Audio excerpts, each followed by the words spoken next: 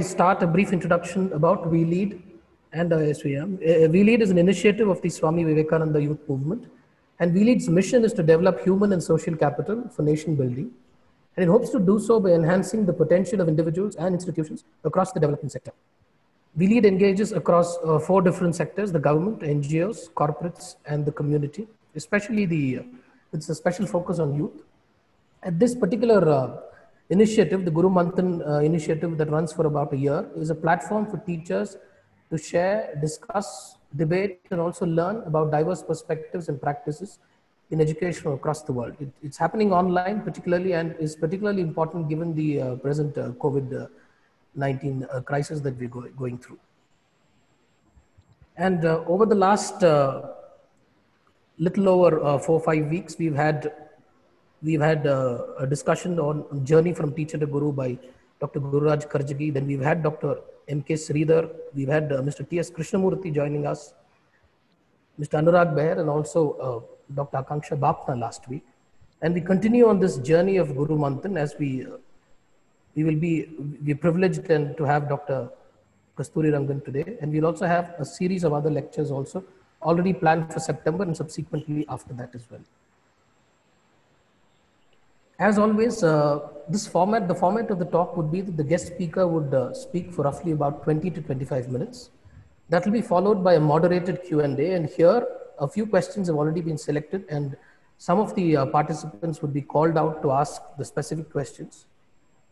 I might also add as an information for all participants that there is a possibility that this particular session might spill over by about 10 to 15 minutes and may not end exactly at 11 like we do.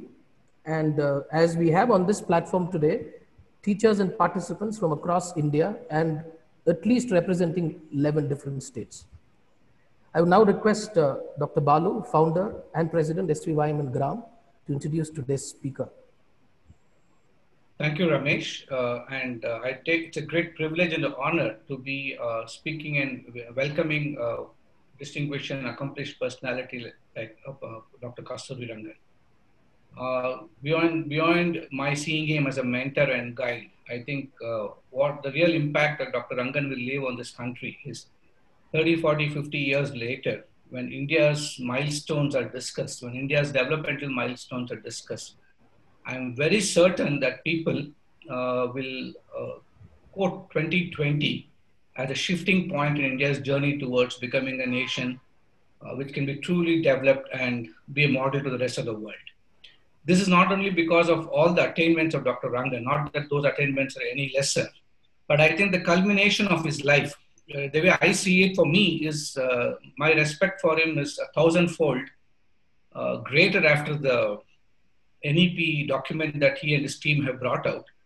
For several reasons, I believe that if you were to just look at his life and his journey, I think that is the journey of the NEP itself.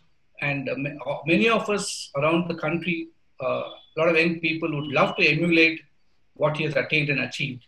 And I think if we can walk through the NEP the way he's described it, right from the foundational stage to the higher education level, the wholesome roundedness of every individual, the desire to be complete in terms of arts, history, civilizational knowledge, music, all the humanities that makes us wholesome and complete. I think it's an extraordinary privilege for us at the Vivekananda Youth Movement that we could host such a exemplary person today, being Teachers' Day. And so wishing all the teachers on this show a very happy Teachers' Day. I think your contributions will attain real meaning and significance if you can internalize the NEP and start asking yourself, how do I start living this document? It's a live document. It is not going to be a document like other policies cast in stone and kept away somewhere. So Dr. Rangan has been the longest serving chairman of ISRO. All of us know that, and such great attainments during his time, whether it is the PSLV or the GSLV. He has he was chairman of the Karnataka Knowledge Commission, where the Karnataka's education policy came out in 2016. And I many of us were dreaming that those policies would have been integrated and implemented in the state government, but now we have a bigger opportunity. Dr. Rangan is also one of the few people, not only being a scientist, not only being a thinker, an intellectual, an educationist, he was also a very valuable presence in the Rajya Sabha. for 6 years between 2003 and 2009. He was a member of a planning commission, erstwhile planning commission. He was also the chancellor of JNU, sometimes during those difficult times when I had some off-the-record conversations with him trying to understand. He's also been the director at I would say in a very special institution, the National Institute of Advanced Studies. And the government of India has rightfully recognized his contribution, beginning from the Padma Shri to the Padma Bhushan to the Padma Vibhushan. More importantly to me, Dr. Rangan is possibly one of the most simplest, most humble, and most accessible human beings I ever met. And people like him happen once in a lifetime. And I feel privileged that I've had the opportunity to have known him, to have served alongside him, and just listening to him, it's a great privilege.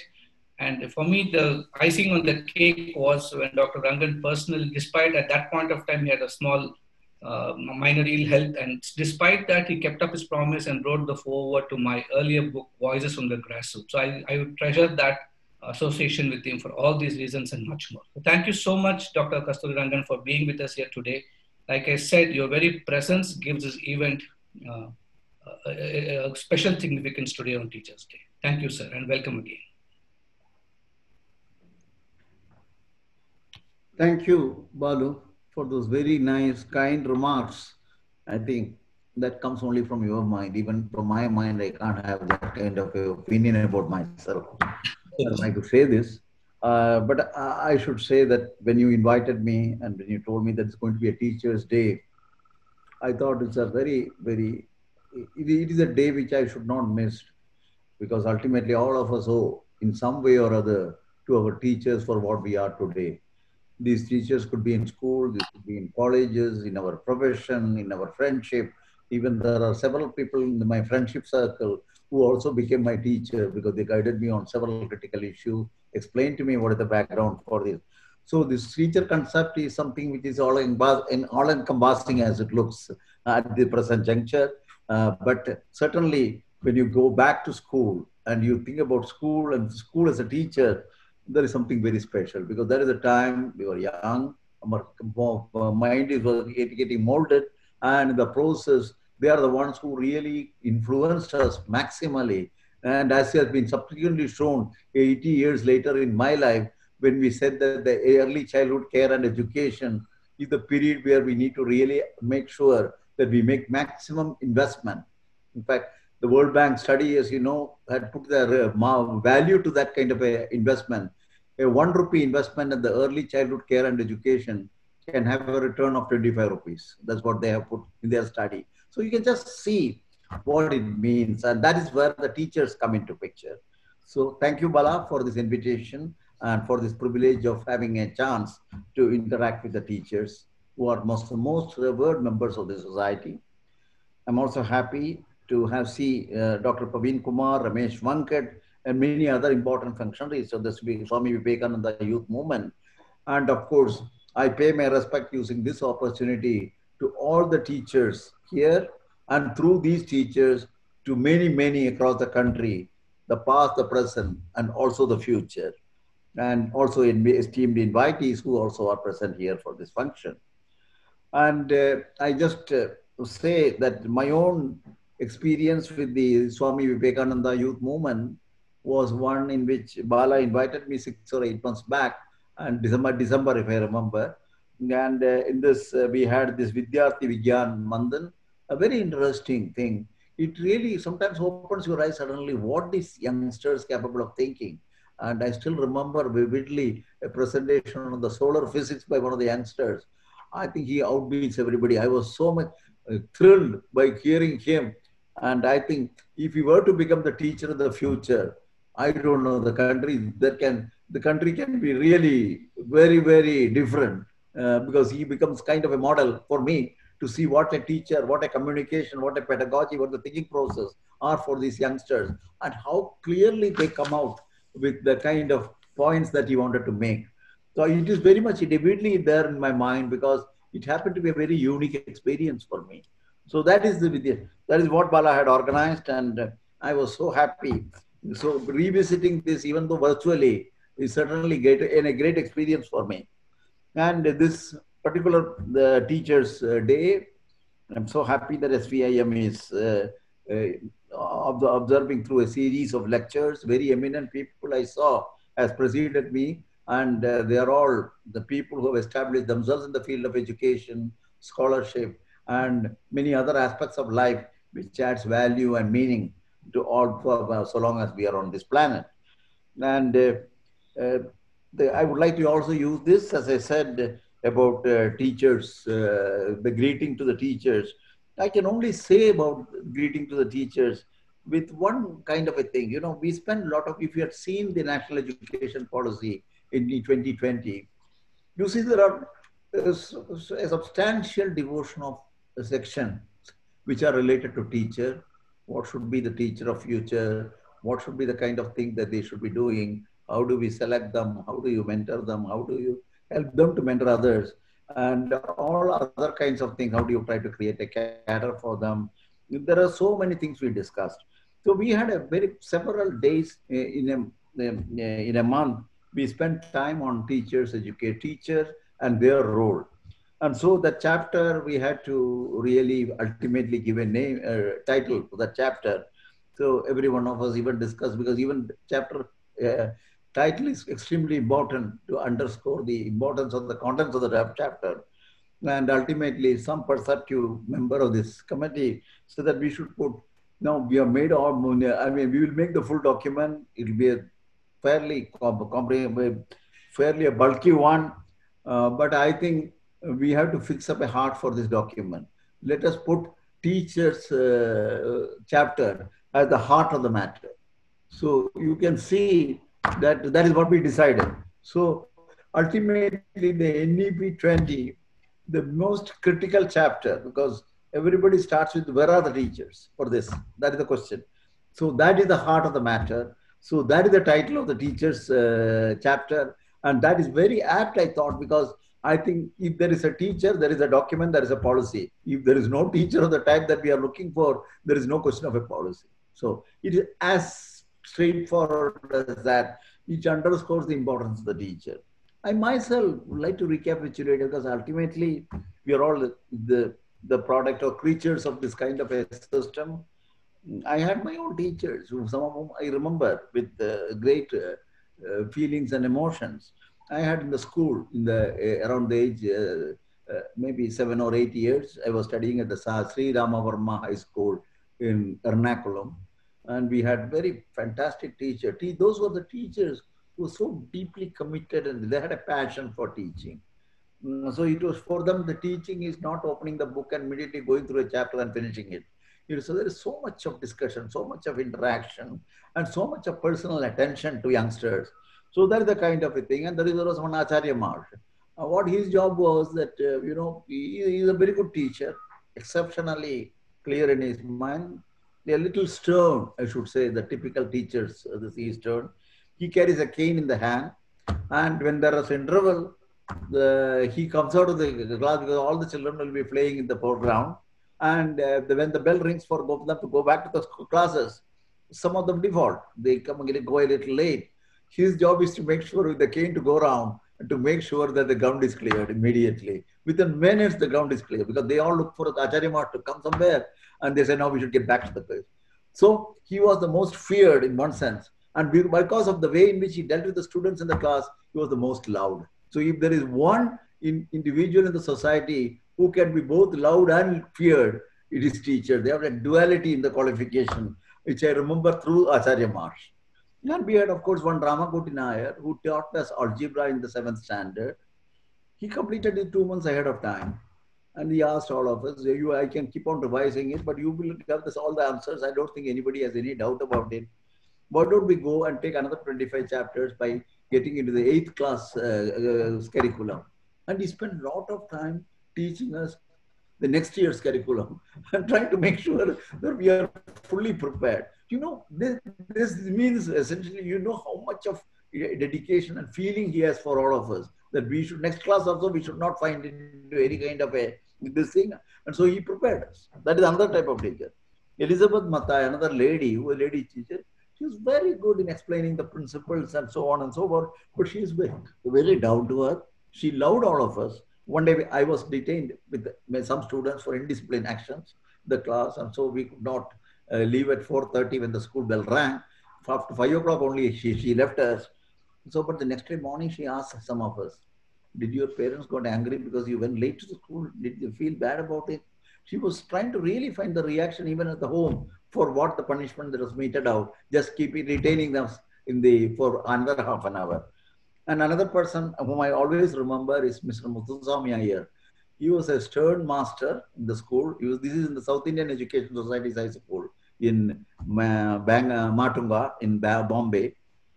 He was impeccable in his dress, and the typical school teacher. If you want to see, I'm sure you would have read, you would have seen the movie called Schoolmaster, a very old picture. I think Shivaji Ganeshan is there in that.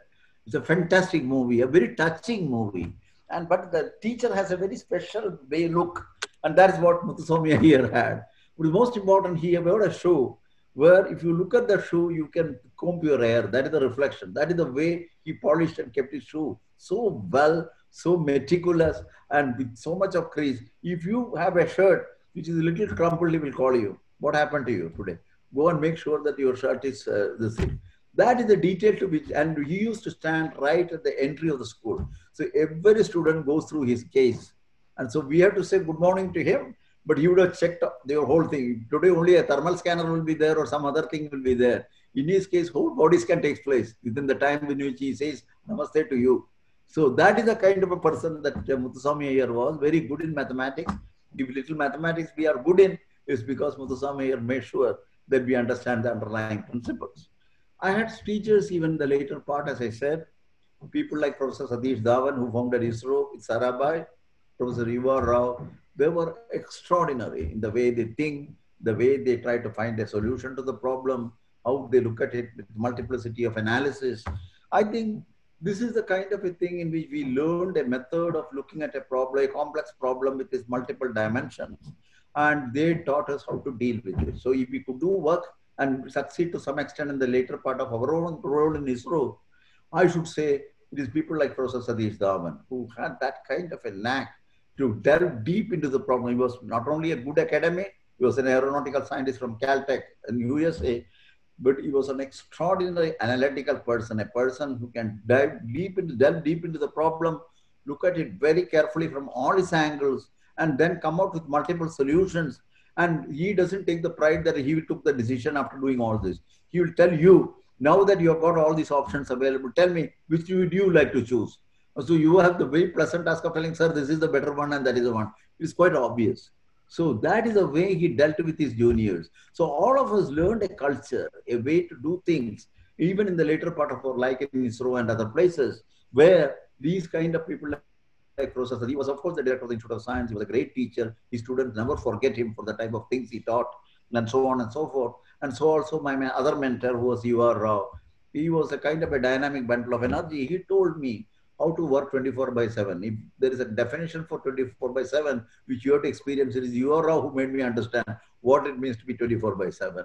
And in 3 years, 36 months, we made sure that we built India's first satellite from scratch, from nothing, not only in terms of resources, but also our own knowledge about the satellite. But in 36 months to 40 months, we built the first satellite Aryabhat. That is the kind of a person with whom we work. We learned a lot. And today, whatever little we are, is all because of the fact that these are the kind of people who molded, shaped our lives, so give us the kind of direction which in the later parts we could practice successfully to the maximum extent our own capability could help us to do that. So I wanted to say this to you because of the fact that these are the kind of things. But I should say, when you are told at the age of 80 to do a national education policy, like the one that is there, and that too for a country with this kind of a plurality, diversity, and many other kinds of complexities, you really get shuddered because you don't know what is the kind of what is going to be a common document which will be applicable to this country from Kashmir to Kanyakumari and from Maharashtra to Assam. Really, if you have to think about it, because that is the one that occurred to me in this. Learning was a must. And at this age, if you have to open up books of the fundamentals and to understand whether it is social sciences, whether it is cultural, whether it is humanities, whether it is mathematics, or whether it is related to science or engineering, I think one had to learn the modern things that are applicable to creating a document. So why I'm saying this is the learning is a continuing process. I don't think there is anything called learning up to school or learning up to college or getting a degree and then going to profession. These are not the applicable rules. Why I'm telling again this is the teachers, as we understand, as I said, is mostly school teachers. But I think all of us continue to learn. And so long as we continue to learn, we continue to depend on teachers. And we continue to depend on teacher, which essentially means all through our life. So teachers is a permanent phenomenon in our setup. And we have to depend on them for continuously updating, upgrading, and making sure that we are relevant in the society at different place. So my request to the teachers is please only don't give attention to the youngsters. Give attention to even people like us because we have to learn quite a lot in the modern context of many things which have happened at the time we never studied, we never happened. So we need to learn. Right now we do a self-learning, we do all other kinds of things, but certainly nothing like getting a little talk from the teachers. And so you are people who transcend the generations. Previous generation had teachers, the present generation, you are there. Future generation also you have to take into account. So there are 3 generations at least you have to take into account as teachers. I just want to now say a few things about the policy before I leave the floor for your discussion. One is I would like to start this with what Prime Minister recently talked in his Mann Ki Baat. And that was, we talked specifically about teachers because it happens that he is aware that today is the Teachers' Day and this was only a 2 days or 2 or 3 days back that he gave this Mann Ki Baat speech. And he said he had following thing to say about the teachers. Our teachers will play an important role in providing the benefits of the national education policy to the students.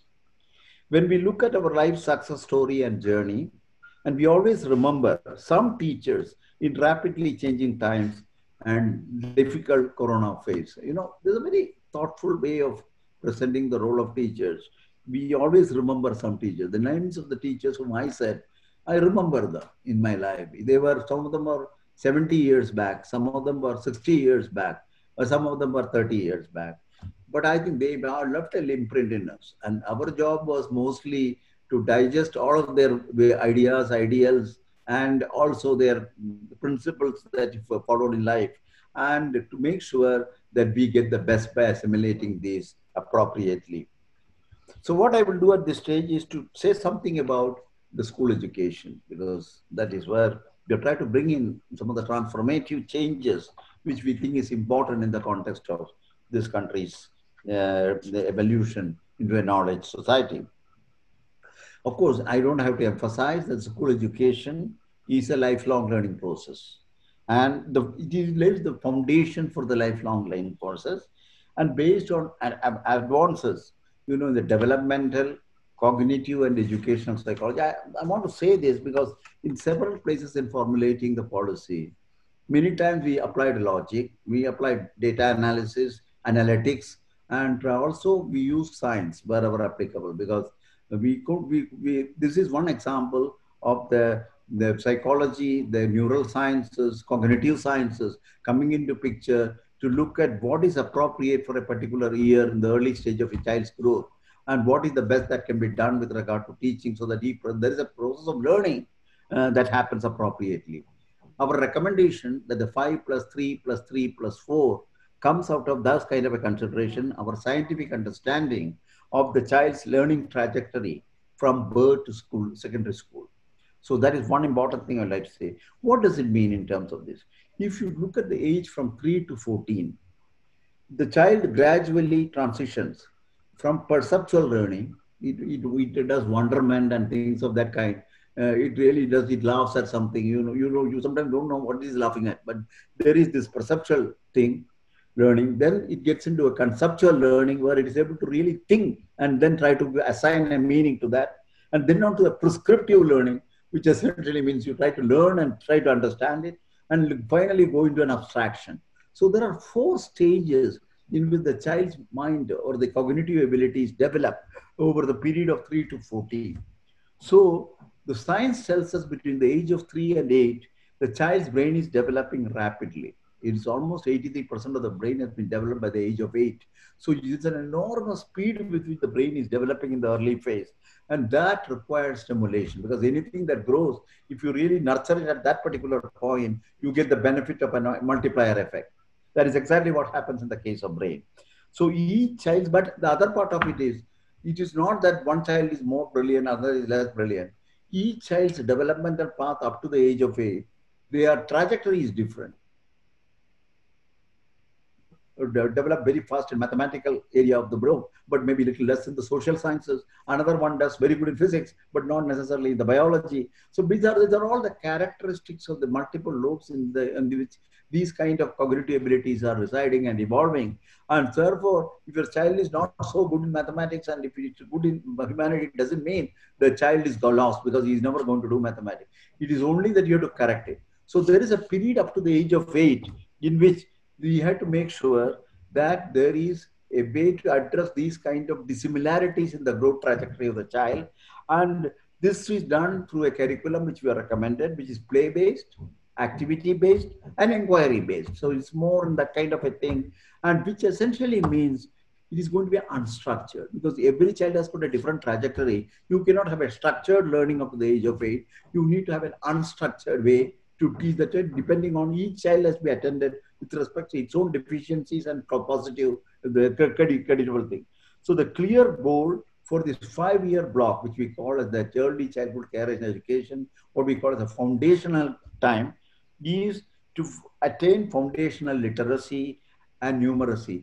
Non-recognition of this aspect of the teacher, the child's growth, is the one that has created the problem with respect to a large amount of issues of literacy and numeracy, the early dropouts, and today is something like 5 crores of people, and it could become 10 crores in the next 5 years if we don't pay attention. So we are talking of a 10 crore problem if we don't attend to this. And the kind of suggestion that we have made in the ECCE is extremely critical to implement with respect to this. So this is one thing. And the child at this age, just beyond age, it also has a use it or lose it capacity to learn multiple languages. The same things which I said with regard to other subjects. Language also is an area where the child's brain is responding to the language, the minimum language. And this has maximum ability to absorb new ideas, new communication mechanisms, and culture of language in the first 3 to 8 years. So that is why language is to be also taught early in the game. And so first we have recommended the 3-language formula. 2 should be Indian, native to Indian. The second should be learning languages has been brought down. So 2 important things we have said. 3-language formula we continue, but 2 of them should be native to Indian. And the second one is, instead of starting the learning of languages as 6, go down now to 3. So these are 2 important things we are trying to make the changes. The next 3 years, that is from age 9 to 11, children will transition to a more structured learning environment. That builds, as I said, early was unstructured because of the fact of the non-linear way in which the brain was developing. The more structured learning environment builds on the previous stage. So ages from 12 to 14 will be introduced to more abstract concepts and can be brought in subjects such as science and mathematics in a bilingual mode. So they become fluent in both. Finally, the last 4 years, that is from age 15 to 18, students can explore their interests and strength.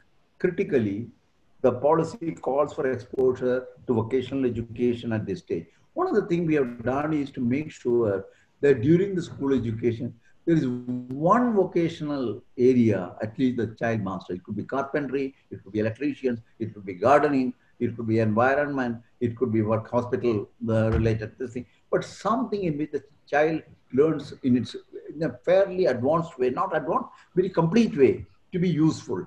But so there will be one of that kind. Several options will exist for the vocational education. It is integrated with the higher secondary education. And so that at the age of 15 years, they can also decide whether to pursue professional education by breaking the line of mainstream education, or they would like to continue with the higher education. Schooling, the most important now to summarize this 18, up to the age of 18, the educational structure and the phase that we have identified is the one where we respect the natural development phases of the brain and to make sure that they have the ability at the end of it to have a lifelong learning process. And in particular, this also helps in how well you perform in the higher education. So this is the importance of a teacher for the most significant factors here. Now I come to the other part of it. Of course, I don't have to say, we need to have the quality, we need to have the competence, and also we need to have the character. Teachers play the most important role in nation building by creating high quality human resources. Therefore, everywhere you have this proof that. But then there are many issues that has been discussed. Of course, teachers is one area in which there has been a lot of discussion about how well they are cared for, how well they are able to perform in an ecosystem of the type that we have today, and things of that kind. It has got at least at 3 or 4 stages in which this is being studied. There's a study, the teacher education itself. How good is the teacher education? The TEI is the kind of things in which the teachers come out. Is that the way to provide the future teachers of this country? A 1 year fly-by-night certificate and things of that kind. We have taken a very severe attitude towards this, and that is one thing I'll say a little bit about it. The second is the process of recruitment itself. There has to be, because you are recruiting for a very critical position, a critical responsibility, and there has to be a pattern, and there is some level of arbitrariness in the question of recruitment. Then there is the deployment. How do you deploy them? Which is the ecosystem which they can fructify more, we can get the best to the society, return back. So there is a question of deployment and the ability to function within a system in which they are deployed. And ultimately, of course, that they have a future to look for, service conditions. So if you put all these kind of a thing, we have gone into the details of these kind of thing and made several recommendations. I will say a few of them for the benefit of the teachers, because I'm sure you would have read it. I'm sure you would have discussed about it, but I think it will be good for me to say a few words about it, which is related to, Balu, how much time do I have? I'm sorry, I'm not able to hear you. Another 5 minutes should be okay, sir. 5 minutes? Yes, sir. Yes, sir. Okay, then I'll go a little faster then, because it can take a little longer, sir. It's only question and answer. We want them to have the privilege of listening to your answers to their questions too. Okay. So, these things are known, so that I can probably repeating many things that you have already been familiar because of the fact that you have read the document.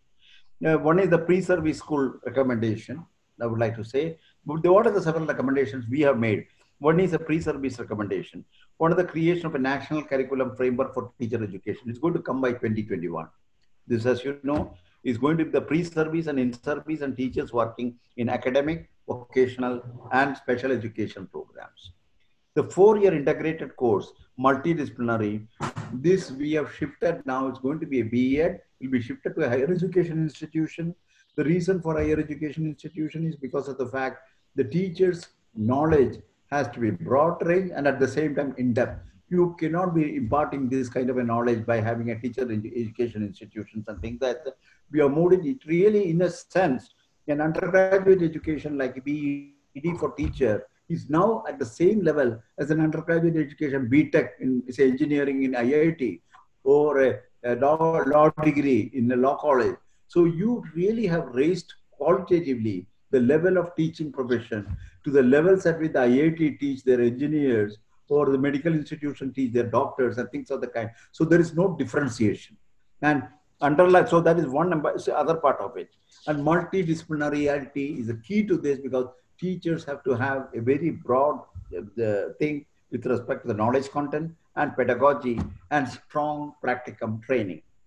Then short post-PED certification courses are available. And also the most important thing is, even as you do PhD for any purpose, a research, we have made a very strong recommendation that a PhD student will have to have an enhanced respectability and acceptance of teaching profession. So a PhD is required to take credit course in teaching, education, pedagogy, so that in case they want to move to teaching, you are prepared for it. Even if they are not, they should be a good communicators and they should be a good teacher, notwithstanding whether they are teacher or not. So they have to take a mandatory credit-based courses with respect, even as you put any subject in PhD. The very significant thing we shows where we place the teacher's position in the country and in the society with the respect. Recruitment and deployment, we're going to have a good system of teacher eligibility test, national test agencies role in this particular thing, and also to look at them with respect to their interest and their real passion for teaching. This will be all have to be evaluated. And the other part of it, of course, is to make sure that wherever possible, the complexes which we have tried to define of the school will provide a better ecosystem for the teachers, because there will be no longer an isolation of the teachers. You have a tutor and say 10 students. You have a school in which there is one subject where the teacher teaches. There is another three subjects in which the same teacher teaches.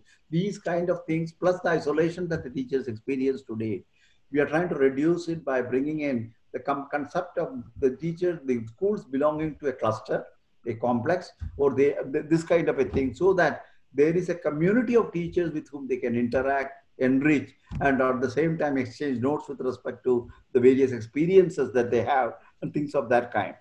And then, of course, there will be an evaluation process, which will be much better than what currently, even though teachers are told that there will be an appraisal, nobody knows what exactly the appraisal means here for the teacher. What is expected of the teacher remains ambiguous. Absence of clear expectation by way of teaching learning process, learning outcomes and nurturing, a non-discriminatory environment for children, issues of identifying training programs. So there are many things on which this has to be dealt with. So this is the other part of it. And of course, the teachers will undergo the 50 years, the necessary institutional mechanism which exists today for this kind of what you may call as a continuous professional development. We have recommended strengthening those systems, and school principals and other levels of higher levels, where also we are trying to make sure the teachers have the possibility of moving up. They will also undergo this kind of international pedagogical approaches. There are very innovative ideas today coming up from different parts of the world. We need to be very on those kind of a thing. That is the other part of it. And then, of course, teachers themselves, they should have autonomy of teaching, better creating pedagogy, innovative teaching methods, collaboration of schools in the complex. That is the other part of it I mentioned about. And help and school evolve vibrant, caring communities where teachers, students, parents, and principals interact with each other. And teachers are key. Therefore, we also want to make sure that ultimately the teachers play a role on shaping many aspects of the school system, administration and governance. So they have that kind of a thing. And there is even suggestion that we should have a robust information system about teachers. Delay in promotions, increments, and transfers. There are many such cases that come up. Maintenance of service books, deputing teachers for training, and teachers' appraisal. These are key questions on which one should have an information system. So how do we create that kind of a thing? That's the kind of thing. So what I want to say in conclusion is that I would like to express my reverential and respectful appreciation to all the teachers who symbolize the nobility of the society. I very much look forward with the implementation of NEP to see all of you, the great shapers of human mind, and therefore the shapers of this country's destiny, to be brought to the fore in the society and give the respect and gratitude that you richly deserve. With my prayers for your health, happiness, prosperity, and above all, success in your noble profession. Thank you very much. Thank you very much, sir. Thank you for that very inspiring lecture.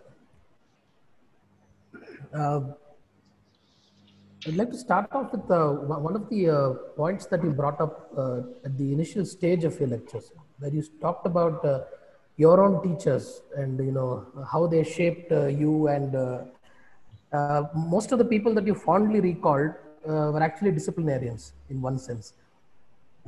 And so it is in that context that I wanted to pose this question. What we find today is that there is increasing parental pressure that is brought to bear on teachers with respect to disciplining students in schools, in classes. Added to this, we also seem to have a regulatory mechanism that has brought in very punitive laws even for very minor infractions that teachers knowingly or unknowingly do. So do you think your thoughts on, has this actually emboldened students and in a sense broken that bond that used to exist between teachers and students, what we fondly like to call the guru shishya or the teacher student kind of a bond? And what are your thoughts on that? I think some level of fear of the teacher. I said that this teacher has to have this duality. Yes. A little bit of a fear always. Even many things in our life, we are inhibited from doing because we think our parents will find out and they will chide us. And getting chided in this society itself is considered as a very bad reflection of your own image. So there is something about this society where these kind of things are not only teacher, but even in your house. Many things are done because the parents are strict. How far the parents have to be strict? How do they bring it in? Does it, for example, intrude into the freedom of thinking and the kind of flowering of the mind? And it becomes an inhibiting mind, inward-looking mind. That is where there is quite a lot of discussion today. You know, the number of TV programs and where the parents say you should not see it and you should desist, and then the students, youngsters go and see secretly somewhere else. These are today problems of society. The question that you asked is not very different from this in that particular context. But teachers have since they got a very influential thing in the early part of the child's mind, they have to be very careful in exercising this with respect to how do we want to make sure the ultimate objective of this kind of a punitive, if you want to call it punitive, is to make sure that the child corrects it in a path in which it is acceptable as a right way for the society to appreciate it. So that part of it, yeah, there are several ways one can do. You can call, you can sermonize, you can advise, and you can be nice to them. And so Sama, Dama, Veda, Danda, the four things are there. Danda comes always in the end. There are three more phases. So how well the teacher can apply this is also a part of it. It is not that the parents take complaint because the student, there was the question of somebody getting injured, somebody being rudely dealt with. These are very small numbers. Mind you, we are talking of lakhs and millions. So let us not try to take that as a benchmark for making even a discussion, because they are all to be very definitely developed. It could have even a problem with respect to the psychology of the person who meets out this kind of a thing. It may be very, very rare. But what is more important is there has to be a certain level of orientation of the teacher training and the teacher preparation certainly has this aspect of handling the children. How do they? And there is a lot of psychology, the psychiatrist is there, and there are many other aspects of it, because it is not a problem only with the child, it is the environment, the house environment, school environment, many other kinds of things. So there has to be a certain understanding. This is now recommended in the policy with respect to teacher preparation. So we think the teacher preparation has got multiple dimensions, and purely trying to learn curriculum, try to convert it into a good pedagogy, and then try to provide that kind of a thing is much more than that. The number of dimensions today in the modern context of a child's growth has much more increased, and teacher will take that load onto himself or herself in trying to make sure that this is understood, applied with care, and the corrections are done. And so I think it is a dual purpose. I don't think any one of us became really afraid just because Acharya Mart or somebody one day just swapped with the scale. That is it, because there was the other part of his personality which we always love. So I don't think this has been always there, and I think we should not withdraw those kind of little things. We should leave to the teacher how to handle the children. But most important is the children should not be pushed to an edge, and then that kind of a thing. I think there are enough checks and balances in the system to take care of that kind of thing. That's my view, and the proposed teachers' preparation certainly will address these aspects of it. Is, as I told you, not purely in terms of curriculum and pedagogy. Is a question of psychiatry, psychology, child's mental makeup, the ecosystem in which he or she lives. All these are parameters which have to be brought into the picture. And I think there has to be something holistic in trying to address the child and his behavior vis-a-vis the teacher's relationship with the same. Thank you, sir. We had asked our teachers to send in the questions in advance, and we have received 170 questions. We kind of clubbed them together. We'll have few of our teachers ask questions directly to you. First is Mr. Jagdish from Viveka School of Excellence. Jagdish, you can go ahead and ask your question. Good morning, sir. My question is like this. Is the present education system... I can't hear. I'll repeat the question. Jagdish, you can go ahead. Is the present education system moving from teacher-centered to teaching learning material system? Yeah, sir, his question is basically with respect to, the shift from a teacher-centric process to a materialistic or a teacher learning material-centric system? Are we moving in that direction? I don't think. In fact, there are discussions currently whether, for example, online learning will replace teachers, whether the new technology that has now tried to become much more prevalent in the COVID times, whether that will become the new normal. Those kind of lot of discussions are there in the society. One thing that is important, this is something on which we have no doubt, there is no lack of clarity. The teaching process is not one of transfer of knowledge alone or a reactive aspect of the knowledge being taught. There is something much more than that. It is trying to develop a human relationship. There is a social component of it. The way in which you react to circumstances depending on both the individual, the teacher and the taught. And this is a kind of a social relationship which cannot be replicated by means of the current system of technologies. So it's quite clear that when we talk of a holistic way of developing a child, and that development is an all-rounded development, we are not only talking about pedagogies and curricula and academic matters, but there is something, and this is much more critical in the early phase of the child's education, because that is where you really shape the mind of the child, the thinking of the child, its outlook of the child, and to some extent it also comes in the culture in which he practices in the years to come. So these are not facilitated by means of the current technologies. Maybe in the future, a super AI will be able to do some of these kind of a thing. But currently there is no substitute to teachers and their role in shaping the totality of a student. So what they are telling is there are areas in which there are some very good lectures that are available. The best of the people have given lectures. They are available. They can deliver it.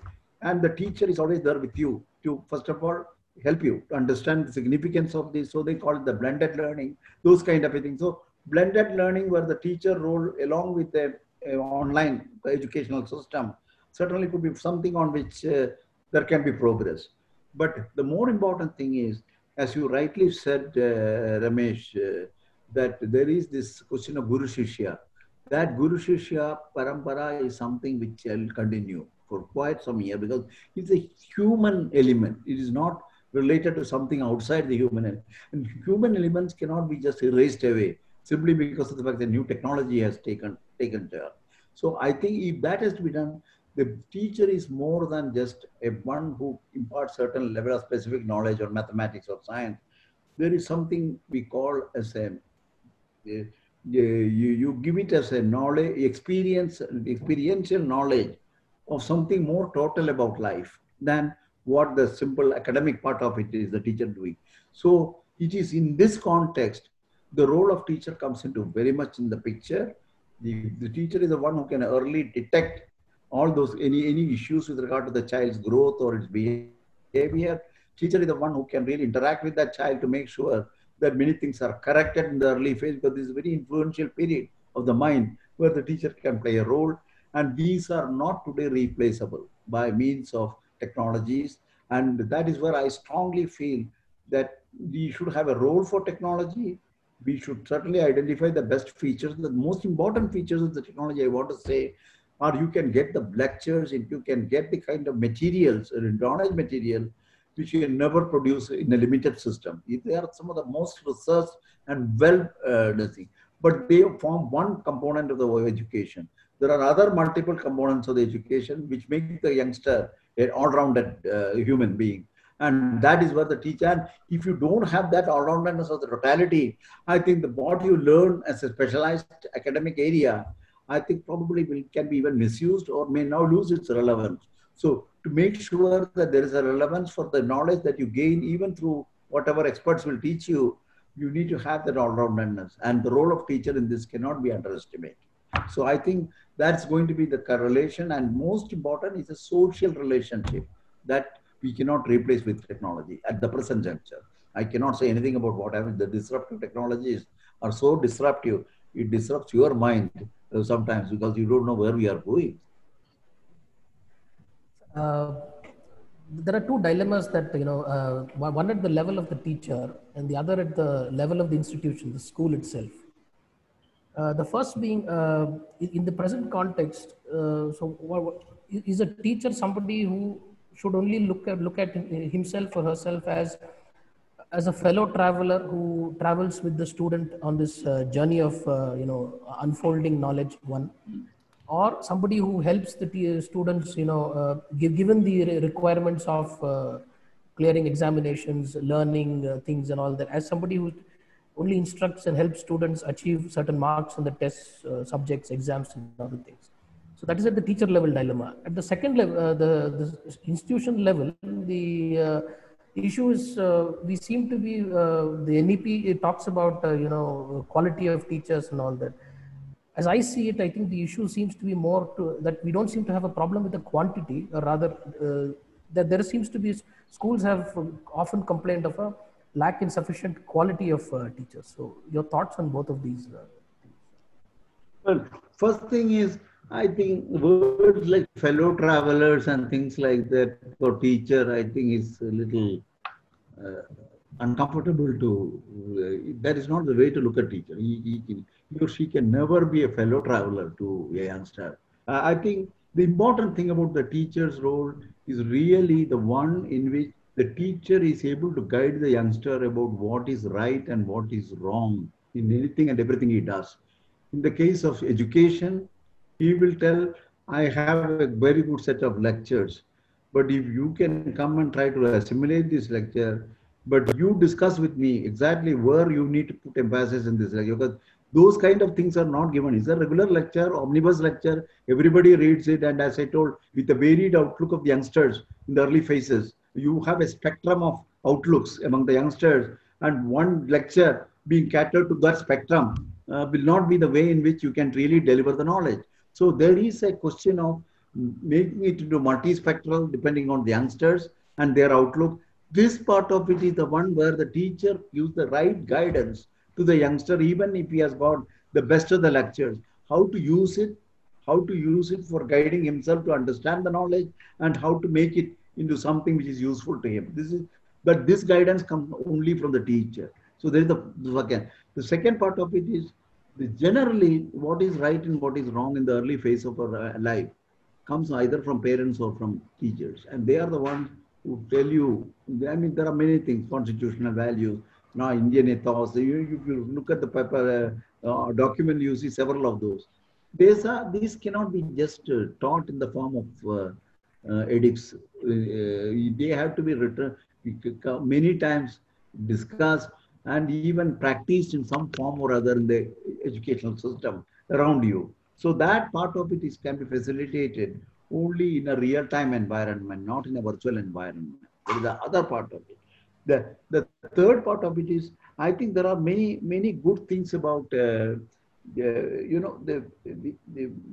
the technology is certainly going to grow, it has become much more sophisticated.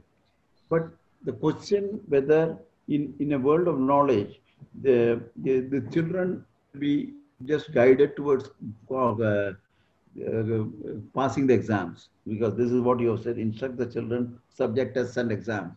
And then, which essentially is really rote learning. And that is something we have now completely not eliminated, because there should be some level of rote learning, because rote learning demands a memory. A memory is extremely important faculty of the human being. If the learning process doesn't allow you to memorize things, that also is a very bad practice. So you need certain level of memorizing the information that you want to learn. And but a substantial part of it has to be on experiential and many other kinds of means of assimilating knowledge. And this has to be done outside the current conventional curricular system. So the extracurricular, co-curricular distinction between science and arts, distinction between professional education and vocational education, and things of that can be all done away with to make sure there is something holistic about it. And when you try to bring that kind of holisticity into the knowledge, the teacher's role again is one in which you try to grow the relationships, try to make the meaning out of it.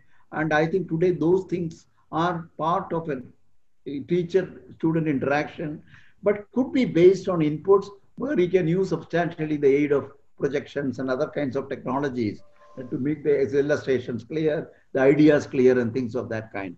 But The role of teacher is well above somebody who just guides the student towards an examination, being a fellow traveler or something. He is what you call as a kind of what you may call as Yoda in the Star Wars. Sir, the next question is by Miss Dina Uttappa. She is the Vice Principal of Police Public School from Mysore. Good morning, sir. My question is, in context of CBSE schools, would a mother tongue or local language based mode of instruction be practical? Can we have a classroom language that is English and the mother tongue for discussions that are one-on-one? Okay, this is a good question because this is really exercising the mind of a lot of parents, we do find, and also to some good extent teachers also. You know, the idea of a mother tongue, home language, local language, or regional language. There are four elements now because the original policy of the 1969 and 1986 had three language formula, but they talked about what you may call mother tongue. Now we have four languages in which that is the option is spread. So why we did that was only because of the fact every state has in some form or other, every family comes under the category of either it could be they speak in mother tongue. Sometimes the husband and wife are different languages. So you have the home language. You have sometimes the question of a local language because that's the most popular language among the majority of the people. So they talk at home also on this kind of thing, or their teachers are available. And lastly, the regional language, which is the state language kind of a thing. So these are today, they are all part of a knowledge trove, treasure trove. This country has got 22 languages, as you know, in the classical, in the context of the languages, the classical, not classical language, the state languages, which are key to India's communication system at the language level. So what we have done, the second point is I said in my early childhood development brain that between the age of 3 and 8, the child's ability to learn languages is maximum, which essentially means those parts of the lobes, brain lobes, where the knowledge area, the language area gets stimulated has been done maximally to develop the ability for the child to learn new languages. So 3 languages at the age starting from third standard, the third class, or what you may call it, the third year, is not a big deal. The third year is, that is the first year of the foundational period, is not a big deal because the student can easily pick up 2 to 3 or even 4 languages.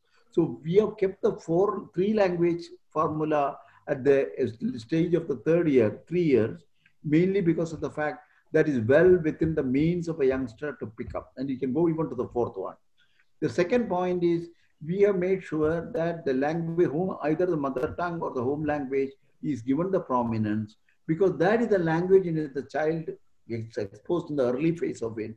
Anything you get exposed in the early phase has got a lot of potency in terms of strengthening that particular ability.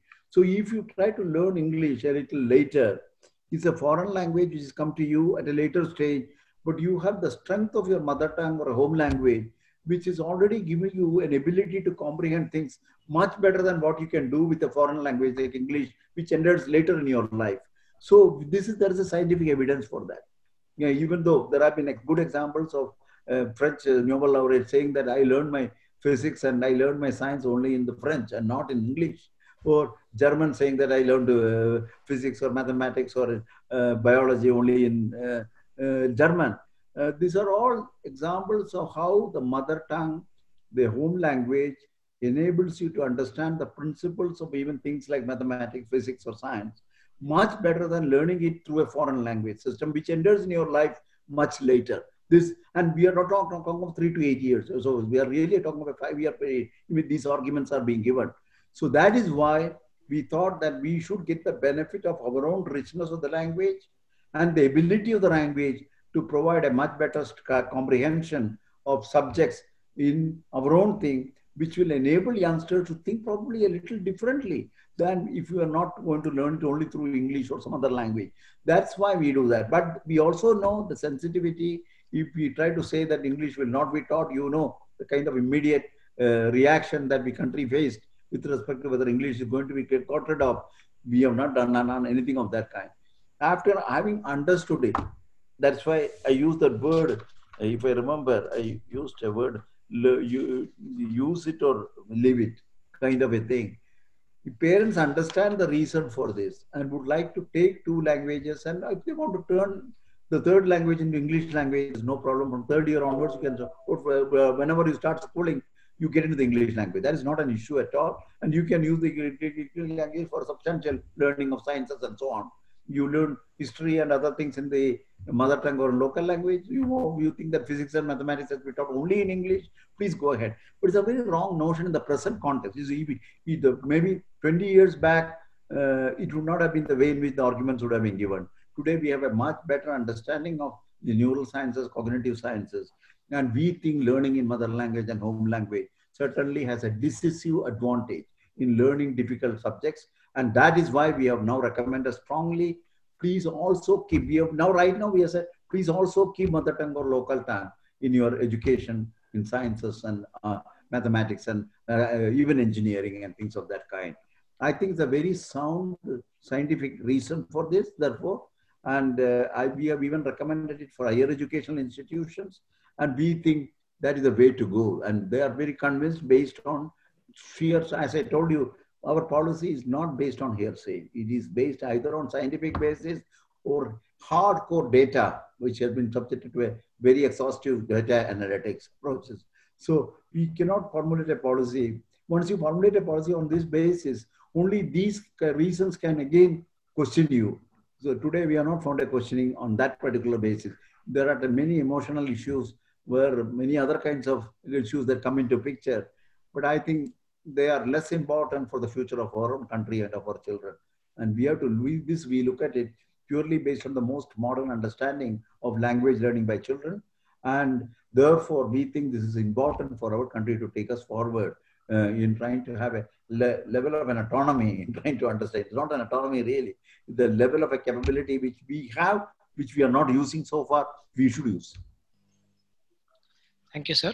The next question will be asked by Mr. Swami.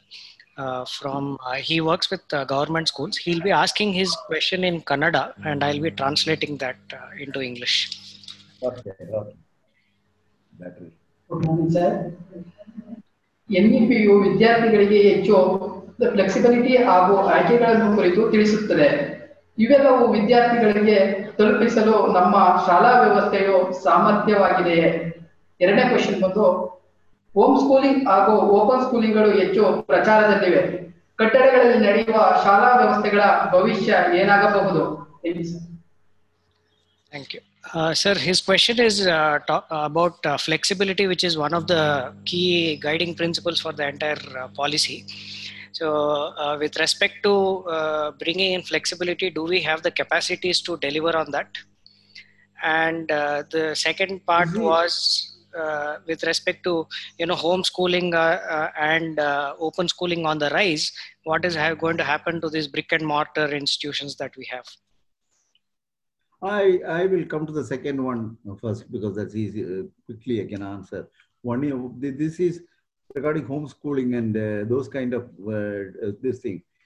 I explained in a lot of detail about the need to look at the education as also a social experience, not only an academic experience. The moment you convert education into an academic experience, these things are okay, understandable. If you look at it in terms of a social experience, cognitive experience, and many other scientific reasons, I think there is no way in which the existing systems can be transformed into a new normal where you don't come in contact with the student doesn't come in contact with teacher or thing. Is that what you implied when you asked that question? Yes. Yeah. So that question, I think I answered it earlier in a little more detail as a social experience. And I reiterate that until we can find somebody who can replicate the humans themselves and their emotions, I think that's not going to work. So the humans, their emotions and the implications of their emotion the process of the child's behavior, and the child's behavior which will also influence the education. If you link it properly, the answer becomes very clear. There is no way to deal with an education where you don't have that kind of a direct one-to-one kind of a thing. For example, right now, I don't know what you even, how do you receive my answer? I have no idea. I'm just answering you, it's okay. But if you are sitting in front of me, I would have learned a lot about your reaction to my answer. So that part of the important thing is lost in the whole thing. I don't believe in this kind of an interactive way only because of the fact that a lot of emotions, a lot of interactive dimensions are getting lost. Slowly we are filtering out into what we call as a more pragmatic thing. We will save time. We should have more kind of this thing and all that. But I don't know where it is going to lead to, that kind of a thing. Presently, I feel we need to very slowly introduce these kind of approaches. Evaluation is a must. Evaluation should have psychology and psychiatry and those elements also brought into picture. We have now recommended a National Educational Technology Forum, which is the forum of a consultative processes. It looks at real-time experiences. It looks at new approaches. It does research. And all these research are comprehensive research programs, not necessarily education technology. How does it affect a child's growth? How does it affect the child's mind? How does it, for example, changes the way of life? And what implications it has in the direction of the evolution of the child itself? These are questions which are to be answered on an end-to-end basis, not that small segment of technology, curriculum, pedagogy, and just put it, and then the whole thing is over. That is not going to be the way. So I think this is why the brick and mortar need not be demolished at all. They will have a purpose. Maybe we can improve it. We can have a little more technology into classes and those kind of a thing. But I think a total doing away with brick and mortar is not something which I don't see a proper possibility, nor is the role of teachers in this connection and their effect in shaping the child. The other one was with respect to? With respect to the flexibilities, do we have the capacity? Whenever this is a very transformative recommendation. The transformative recommendation here means that it does change the way we try to bring in teaching.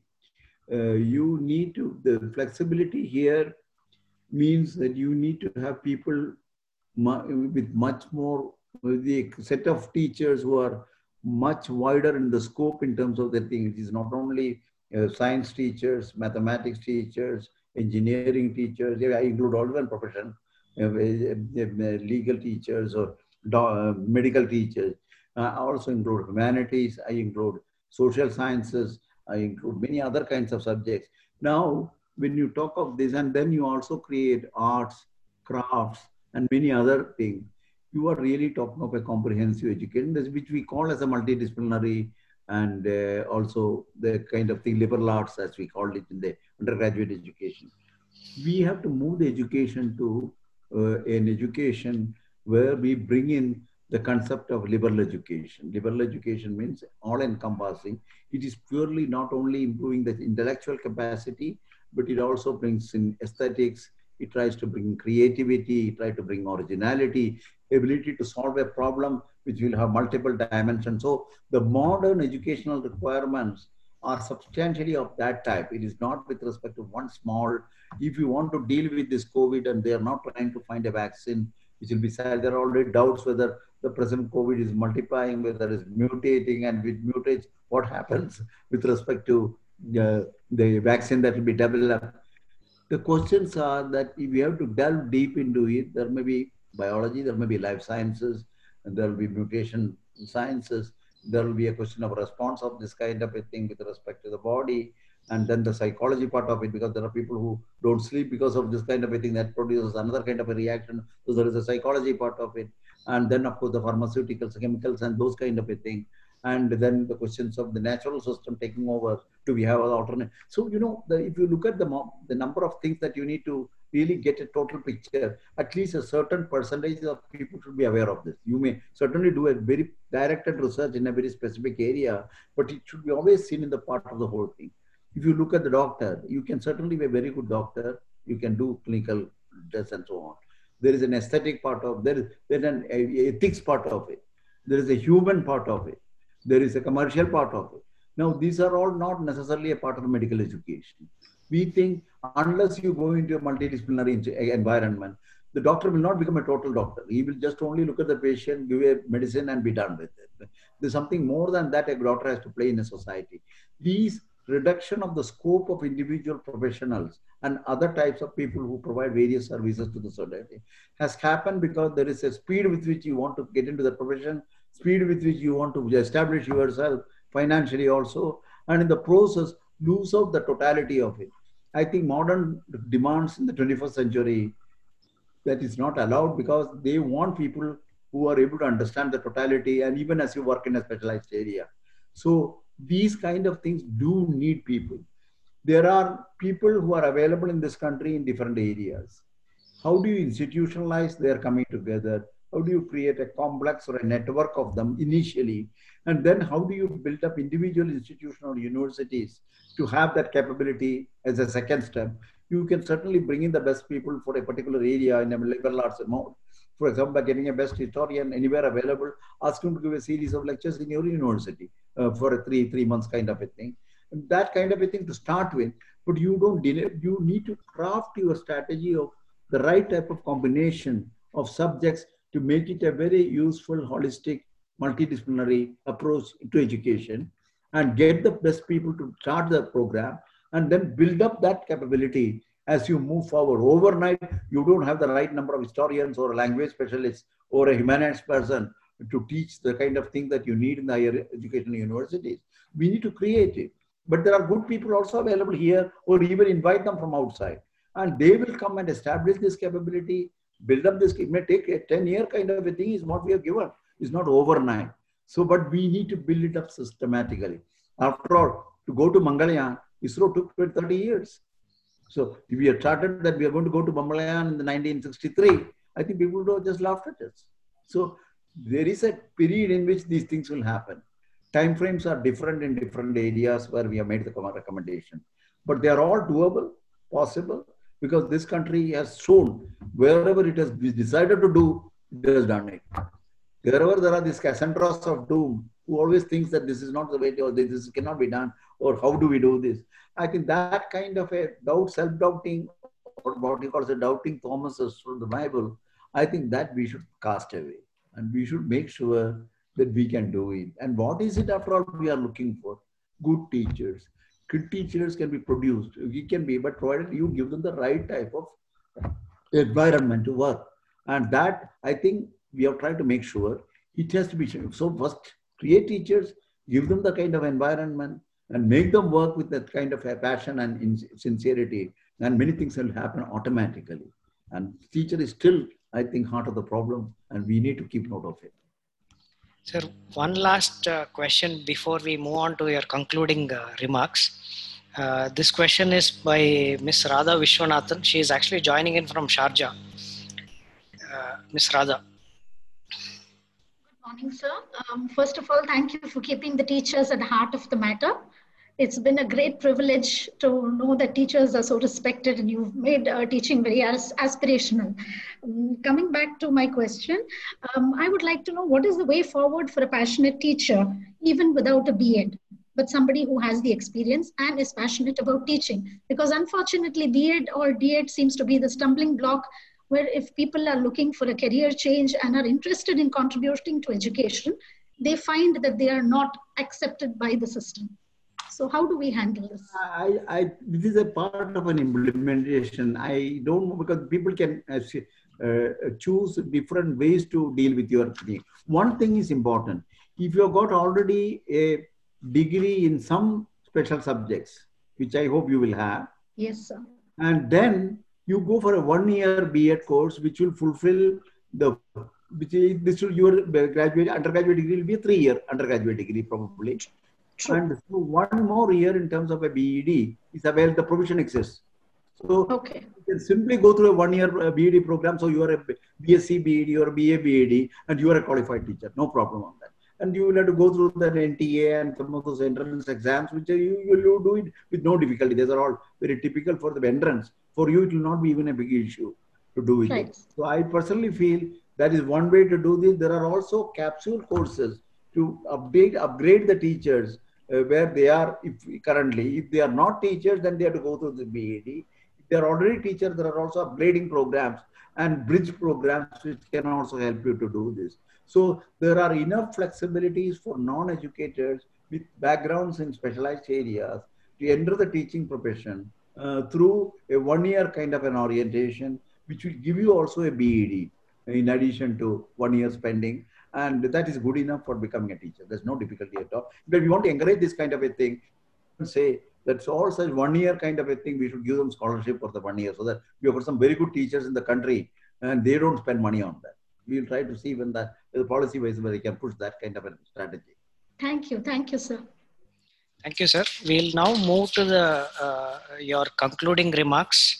To about 2 to 3 minutes we could spend listening to all of you. Listening to you.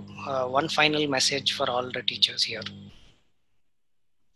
I only want to say, Bala, that I think the central point about the policy is certainly, I want to say it from the bottom of my heart, not what simply the key part of the heart of the matter, but it's from the bottom of the heart that these teachers are going to play a key role.